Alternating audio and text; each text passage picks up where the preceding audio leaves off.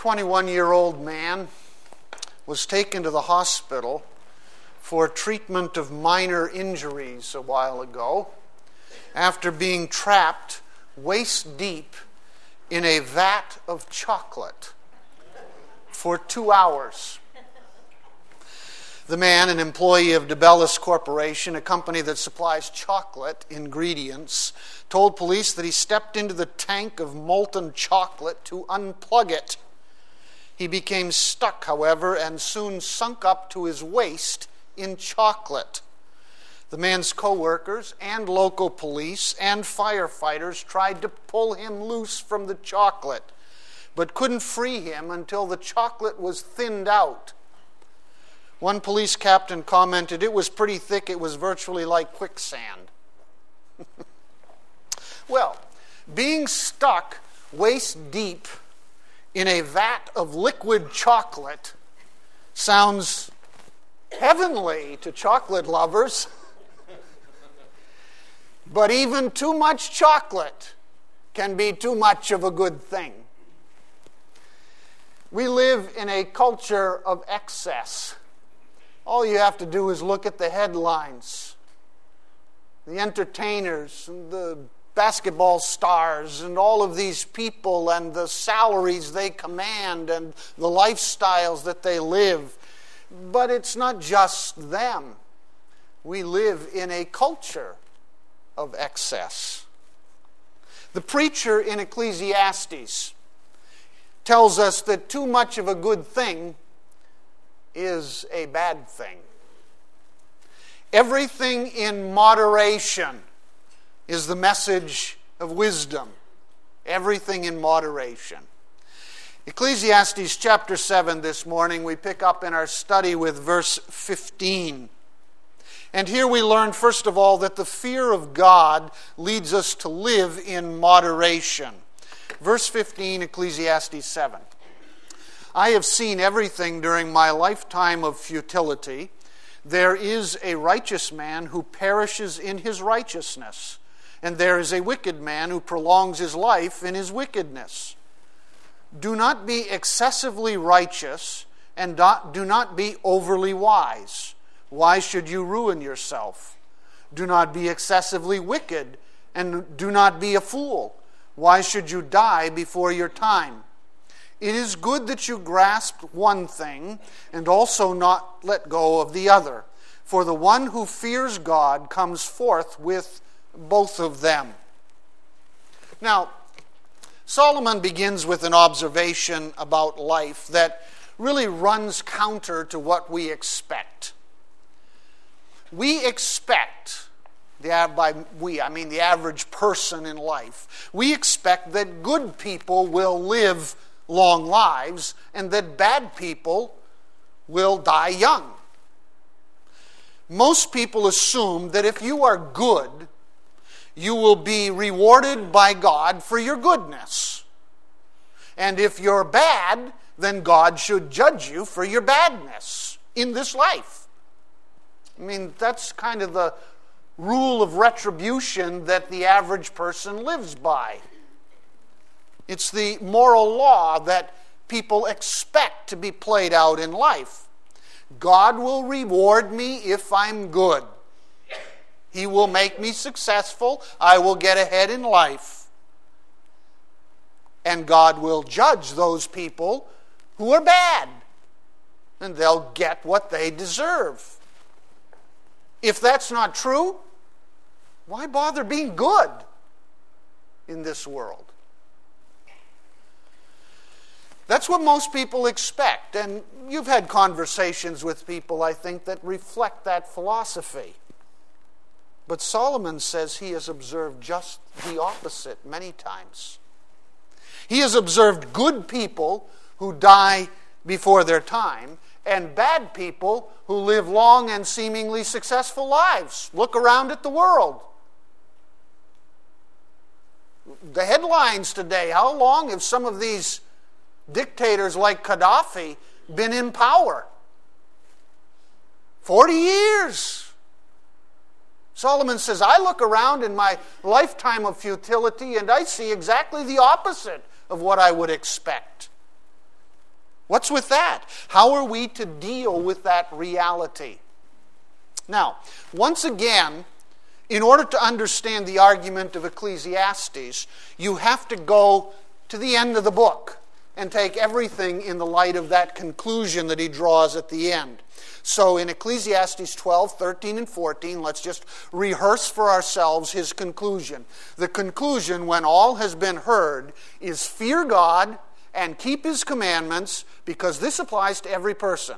For God will bring every act to judgment, everything which is hidden, whether it is good or evil. So Solomon concludes, when he's done all of this process, he concludes that we should leave the judgment to God. God will deal with these things. God will deal with this reality. God will judge both the good and the evil in this world. That day will come. Leave that judgment to God and follow him in life. All right.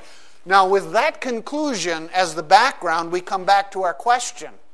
Because Solomon doesn't really directly address the question. Instead, he changes the answer to reflect the practical application to our lives. How should we then live on this earth knowing that God will judge and we can leave that judgment to him in his time? How then should we live on this earth? The practical question has to do with how we should live now while we leave the judgment to God. And Solomon warns us against two extremes in life. We are to avoid both extremes. The two extremes to avoid are, first of all, don't depend on your own goodness. And secondly, don't live a loose life. He warns against being overly righteous in verse 16, and against being overly wicked in verse 17. And then in verse 18, he tells us to grasp the first warning and don't let go of the second warning. Avoid both extremes. I like the way the NIV actually translates the summary point in verse 18. The man who fears God will avoid all extremes in life. In other words, the man who fears God will live in moderation, because God will judge the good and God will judge the evil in his time. Now, the second warning certainly makes sense, the warning of verse 17. We would expect the Bible to tell us not to be excessively wicked, right? That makes sense. That's what we expect. Now, I might point out, however, that Solomon is not suggesting that we can be a little wicked. Just don't be excessively wicked. That's not his point. He knows we're all wicked anyway. From a practical standpoint, however, in terms of just your lifestyle, we should not pursue wickedness as a lifestyle. We should not be overly wicked. We should not then live a loose life. And that makes sense. I don't think most of us in this room have a problem with that side of it. But what about that other side of it in verse 16? I want to focus on that a little bit. Because I think most people who go to church and try to live decent lives have a harder time with the verse 16 side of this whole debate or this argument. What does he mean by saying that we should not be overly righteous? And then he adds, don't be overly wise either. If we're not supposed to be bad, shouldn't we be as good as we can be then? I mean, doesn't that make sense? Shouldn't we be zealous for righteousness and goodness? Solomon's answer is no. And that's somewhat surprising to most of us, I think. But it's because when we pursue righteousness ourselves, goodness in this way, it does something to us. We become sanctimonious. And worse, we become sanctimonious snobs. We become filled with our own goodness. And lots of people try to be good and become filled with their own goodness. We come to depend on our own goodness. And that, Solomon says, is bad. Now, the righteousness he is talking about here is human external righteousness. Let's just deal with this theological question for a minute. It's not the righteousness that God imputes to us through Jesus Christ when we're saved that he's talking about here. This is self-righteousness that he is talking about. This is the righteousness that humans earn for themselves, the goodness. And when we earn it, we become proud of it. Our goodness becomes our source of pride. Our self-righteousness becomes something we hang on to and depend upon. Well, look how good I am. And that's bad. It's the righteousness then of the Pharisees in the New Testament that Jesus spoke so much against. Then he also says we should not be overly wise. That might refer to the way that proud, overly righteous people use their wisdom to defend their righteousness. The Pharisees, for example, had all kinds of ways to defend their righteousness. All these little rules and regulations that made them feel like they were very good. It's possible he's referring to that. But it also could refer to the pursuit of knowledge at the expense of practical godly living. We can become so passionate about our theology that we fail to love our neighbor.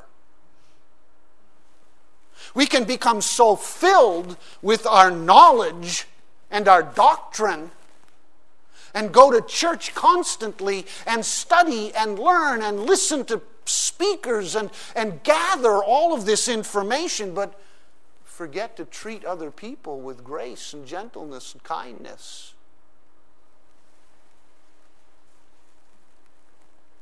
Some Christians become so caught up in dotting their theological I's and crossing their doctrinal T's.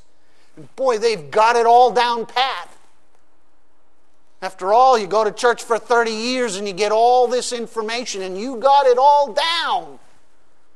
And you're miserable and rotten to people. You see, that's the kind of knowledge he's saying. Don't be overly wise with all of that stuff. We become rigid legalists bent on judging everyone else by our standards when we become overly wise. One writer put it this way: we are not happy because we are unforgiving, and we are unforgiving because we feel superior to others. A judgmental attitude is a superior attitude. We feel superior to other people, which is why we end up judging them and being critical of them. They don't measure up. We feel superior. We take pride in our goodness, at least as we measure our goodness. Isn't it always interesting that we pick and choose how to measure that goodness, and then nobody else measures up to ours, you see. We look down our sanctimonious noses at other people because they don't measure up to our sense of goodness. And this is a problem for religious people as they look around at the world. But it is the way that lots of people live. In fact, most people, including us in this room, are way above average. Did you know that? Probably everyone in this room is way above average in our own estimation. Few of us think of ourselves as average. Have you ever described yourself as an average person? You know? Psychologists call this the state of illusory superiority. Psychologists have to come up with titles, I guess. It's also called the Lake Wobegon effect, because if you're familiar with Garrison Keillor's fictional Minnesota town, where all the children are above average, it simply means that we tend to inflate our good qualities and our abilities, especially in comparison to others. And all kinds of research studies have demonstrated this. For instance, when researchers asked 1 million high school students how well they got along with their peers, none of the students rated themselves below average. As a matter of fact, 60% of students believed they were in the top 10%. 25% rated themselves in the top 1% of students nationwide. Nobody's average. You'd think college professors might have more self-insight. Well, when they did a study of college professors, 2% of college professors rated themselves below average. 2%! 10% were average. Oh, well, we got a 10% average rating. 63% rated themselves above average, while 25% of college professors rated themselves as truly exceptional. It's statistically impossible. One researcher summarized the data this way: it's the great contradiction. The average person believes he is a better person than the average person. Christian psychologist Mark McMinn contends that the Lake Wobegon effect reveals our, what is it? Pride. That's what it reveals. One of the clearest conclusions of social science research, he writes, is that we are proud. We think better of ourselves than we really are. We see our faults in faint black and white rather than in vivid color, and we assume the worst in others while assuming the best in ourselves. That's human nature. Solomon warns us, don't fall into that trap, because we will ruin ourselves in verse 16. Did you notice that? We will ruin ourselves if we fall into that trap of thinking ourselves too good, of being overly righteous and overly wise. The Hebrew word translated ruin or destroy can mean to cause ourselves to be desolate or devastated, but it can also mean, and probably the Hebrew term here is used this way, it means to be embarrassed, astonished, or horrified when you find out the truth. That's what he means by ruin yourself. What happens to people who are overly righteous and overly wise and depending on all of that stuff in themselves is that when the truth comes out, it's embarrassing because we're not all that good. And we have ruined ourselves by setting ourselves way up here only to find out we're way down here with everyone else. So we are to avoid the extreme of depending on our own goodness and pursuing an overzealous concept of righteousness, because in the end no one will measure up, including ourselves, and we will be horrified when we see ourselves as we really are. And we work hard at not letting others see us as we really are too. Overly good people are judgmental in their holiness, become harsh and mean in their dealings with others to avoid anyone seeing them as they really are. Among his many virtues, St. Francis of Assisi is known for his passionate embrace of poverty. Not only did he forbid his emerging order to own any property, he added this discipline for everyone who was a part of the Franciscan order. Let none of the brothers, wherever he may be or go, carry, receive, or have received in any way coin or money, whether for clothing, books, or payment for work. And there were very few exceptions he allowed if you were part of the Franciscan order. Money was anathema. If a brother was sick or if someone needed medical attentions, the brothers could beg for some money to pay for that. But other than that, they were never to even touch money.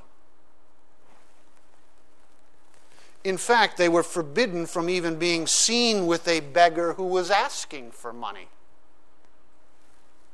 Francis was passionate about this rule, and he was very jealous for obedience to it in the Franciscan order.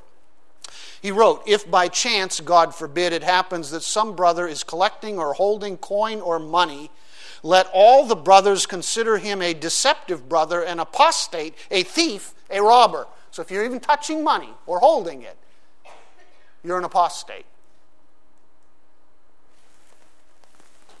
It was a passion without any patience or grace. According to an early collection of Francis' stories, a layman entered the headquarters of the order one day. He left an offering after praying there. He laid some coins near the cross. Later that day, one of the brothers was in cleaning and unthinkingly picked up the coins and put them on the windowsill. Later, the brother realized that he had violated the order, and he heard that Francis had heard what he had done, and he was horrified. So he immediately went to St. Francis, and he implored his forgiveness for having picked up the coins.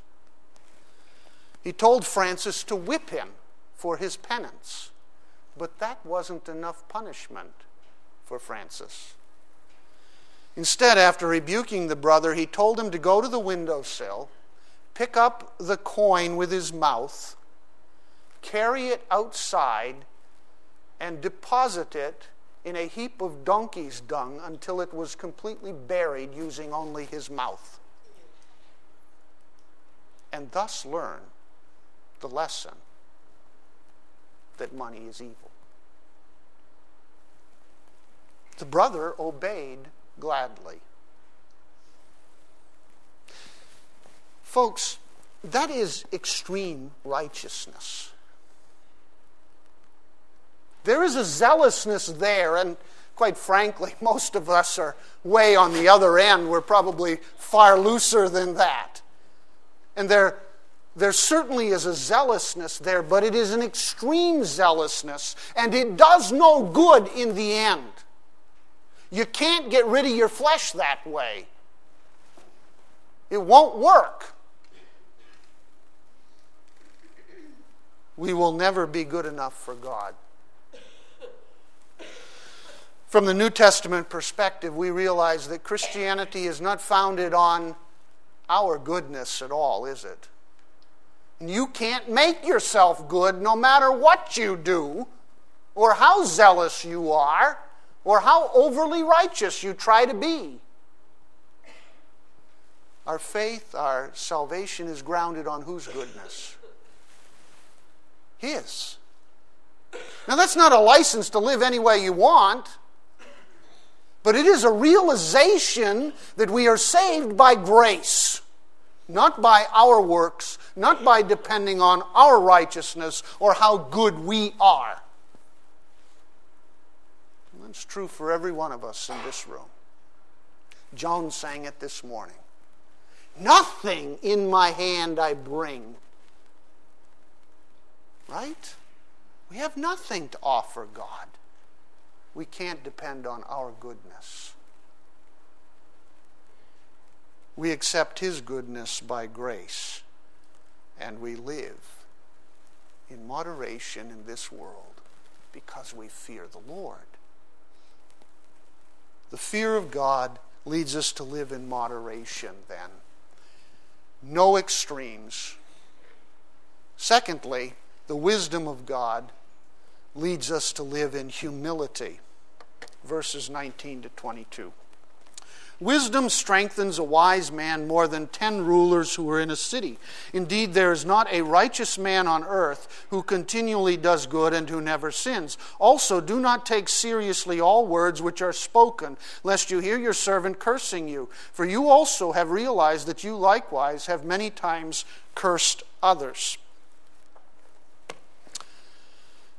Yogi Berra, former New York Yankee baseball player, demonstrated his linguistic skills many times earned him 8 quotations in Bartlett's familiar quotations. Here's one when he was addressing the graduates at Montclair State University. He said these words: "First, never give up, because it ain't over till it's over. Second, when you come to a fork in the road, take it. Third, don't always follow the crowd. Nobody goes there anymore. It's too crowded. Fourth, stay alert. You can observe a lot just by watching. Fifth and last," he told the students, "remember that whatever you do in your life, 90% of it is half mental." Makes sense in an odd sort of way. How we think is the foundation for how we live. Wisdom strengthens a man more than 10 leading citizens in a city, he says. That's how we think. We are better off with wisdom than all the political connections we can muster in this life. Now, wisdom is not knowledge. Wisdom is not the accumulation of facts or data. Wisdom is not knowing every theological detail you could possibly know, or any other discipline for that matter. You know, we tend to think that if we go to school and learn lots of information, we will be wise, but that's not wisdom. Wisdom is the ability to use the information we have in a God-directed way to live our lives as God wants us to live our lives. Wisdom is the ability to live successfully according to God's will. That's wisdom in the Bible. It's practical. It's everyday. Wisdom then strengthens us, he says, because we are following God's will in our daily decisions, in how we live today, tomorrow, this week. We think right, so we live right. Yogi Berra would say, whatever we do is 90% half mental. Now, in verses 20 to 22, then, he lays out 2 wisdom lessons that we need to learn. And they both focus on humility. Now, the problem with humility is we all struggle with humility, right? And so the minute we talk about humility, we all know we fail in this area many times. I do, you do. It's a struggle. And yet he lays out 2 lessons of wisdom that both focus on how to live in humility in this world. The first wisdom lesson is that nobody is good enough to never fail. Nobody is good enough to never fail. In verse 20, the preacher says that there is not a single person on earth who does good continually and never sins. Paul in Romans said there's none righteous, no, not one, right?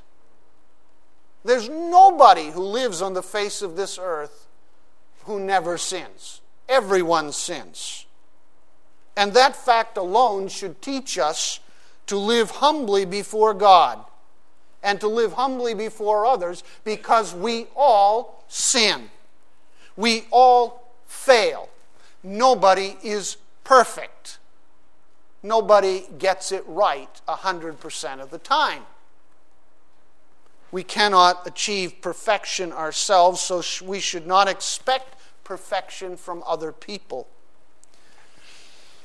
You realize that perfectionists in heart are really miserable people in the end, because nobody can be perfect, no matter how hard we try.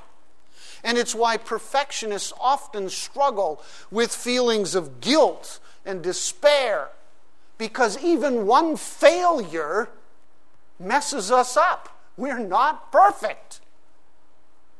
And we certainly can't expect perfection from others around us in our relationships, in our families, in our churches, in our workplace.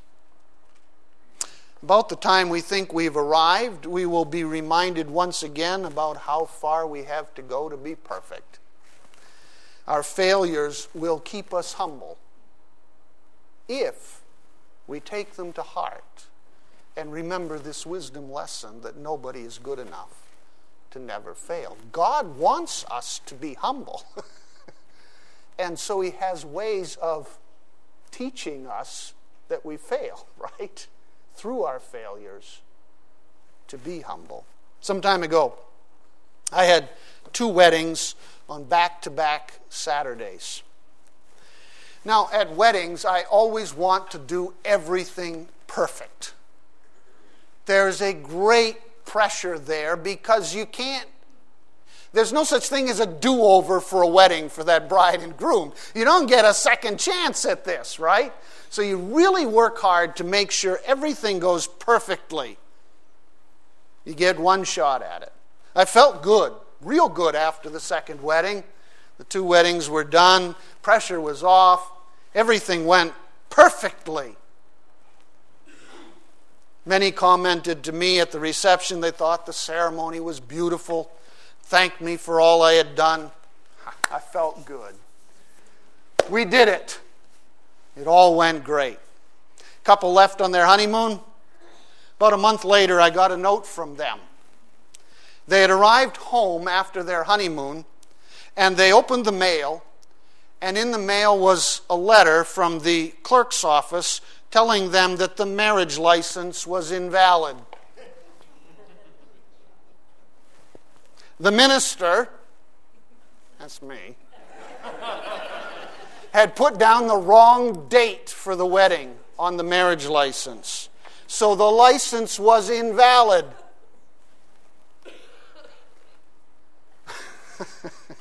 Fortunately, they had a sense of humor. I had to redo the license and get it all straightened out with Augusta and the clerk's office and all of that. But it was a reminder of how easy it is to fail.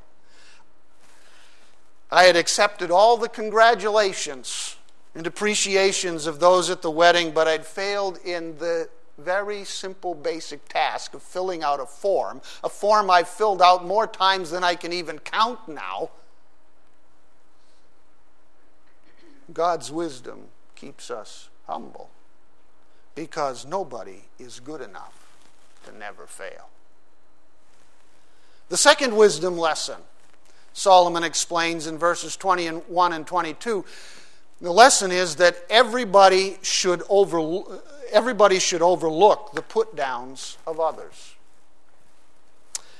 Now, this lesson will also help us to live humbly in this world.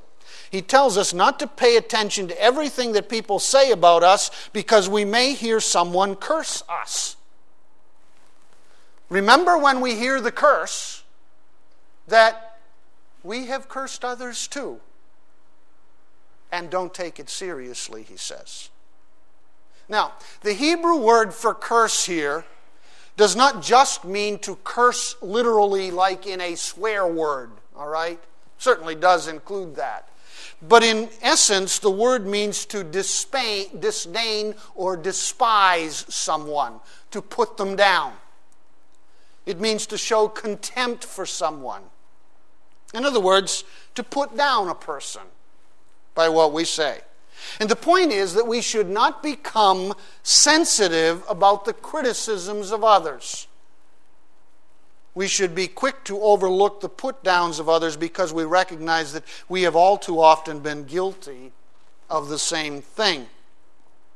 So, don't be overly sensitive about these. In fact, he says, don't even go out of your way to try and listen in, right? Because you might hear something that will then end up bothering you, and you're overly sensitive about it, and the criticisms and the put-downs. One Sunday morning, a pastor got up in the pulpit. He apologized for the Band-Aid on his face. He said, I was thinking about my sermon while shaving, and I cut my face. Afterward, he found a note in the collection plate. Next time, think about your face and cut the sermon.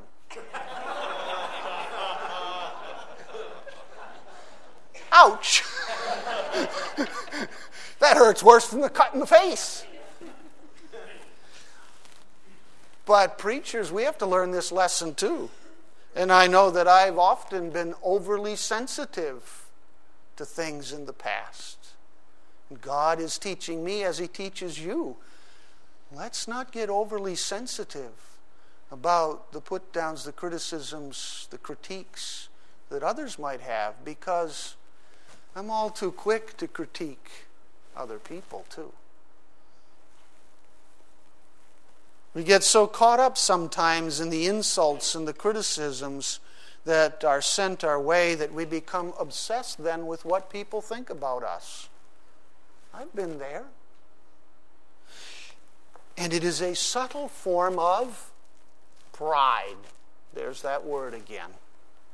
Our oversensitivity to what others say in our relationships is a form of, say it with me, pride. Oversensitivity is a form of pride. Now, we don't like to think about it that way, but that's what he's saying. In the sports world, they have an expression for athletes who are overly sensitive because the crowd yells all sorts of things at games and sporting events, and the word they use is rabbit ears. Don't have rabbit ears in life. Rabbit ears are the athlete that's always paying attention to what he hears in the crowd and therefore plays poorly as a result. Don't have rabbit ears in life. Be able to take it and move on. Dave McLaughlin in Men of Integrity magazine tells a story of the time he went to a bagpipe competition. And of course, you assume that the judges at a bagpipe competition love bagpipe music. How many of you have ever heard bagpipe music? Yeah. All right. So you know what it sounds like.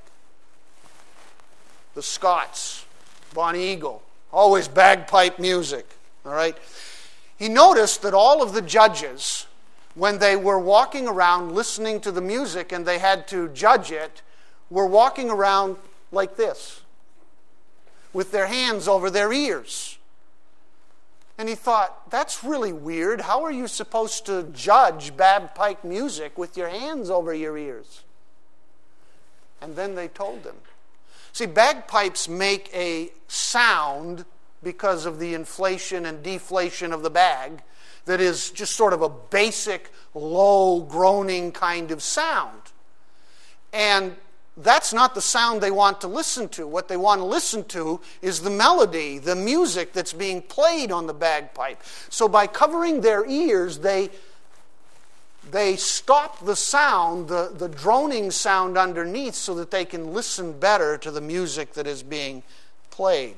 Low-level noise in life surrounds us all the time. The chatter, the jokes, the television, the conversations that go on in life. But a lot of it comes out of our mouths, doesn't it? Just that sort of ongoing sound of life.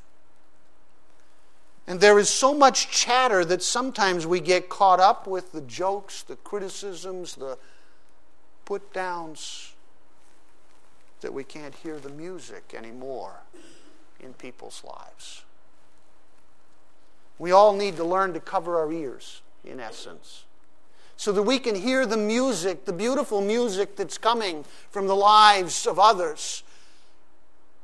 And I want you to cover your ears so you can hear the music that's coming from my life too. Because otherwise we get caught up in all of this stuff. So don't be too quick to take offense.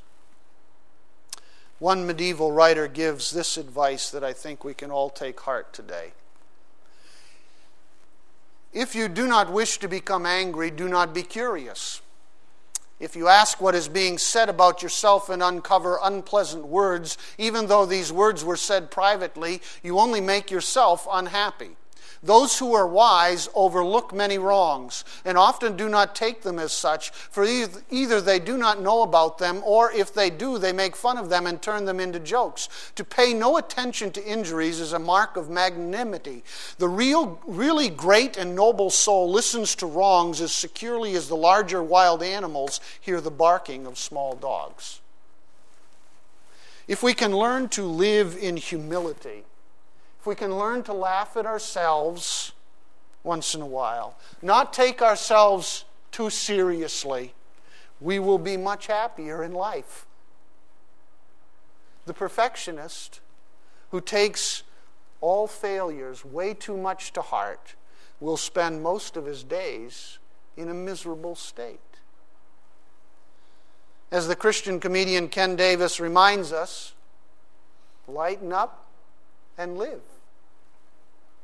So Ecclesiastes teaches us that a life of contentment is a life of moderation, and a life of moderation flows from a spirit of humility. God wants us to live well-balanced lives because He is Lord, and we live our lives humbly in this world. Pierre Salinger was President John F. Kennedy's press secretary. Salinger enjoyed telling the story of a conversation he had with the president on one of the plane rides, one of the trips on Air Force One. Traveling on Air Force One, they had encountered severe turbulence that shook the plane, and Salinger briefly thought they were going to crash. It was that serious. When the aircraft righted itself, Salinger asked the president if he could imagine, President Kennedy, can you imagine what the news story would have been like if the plane had gone down and crashed? I can, Pierre, said President Kennedy. You would have been in all the front pages, but in very small type. Why?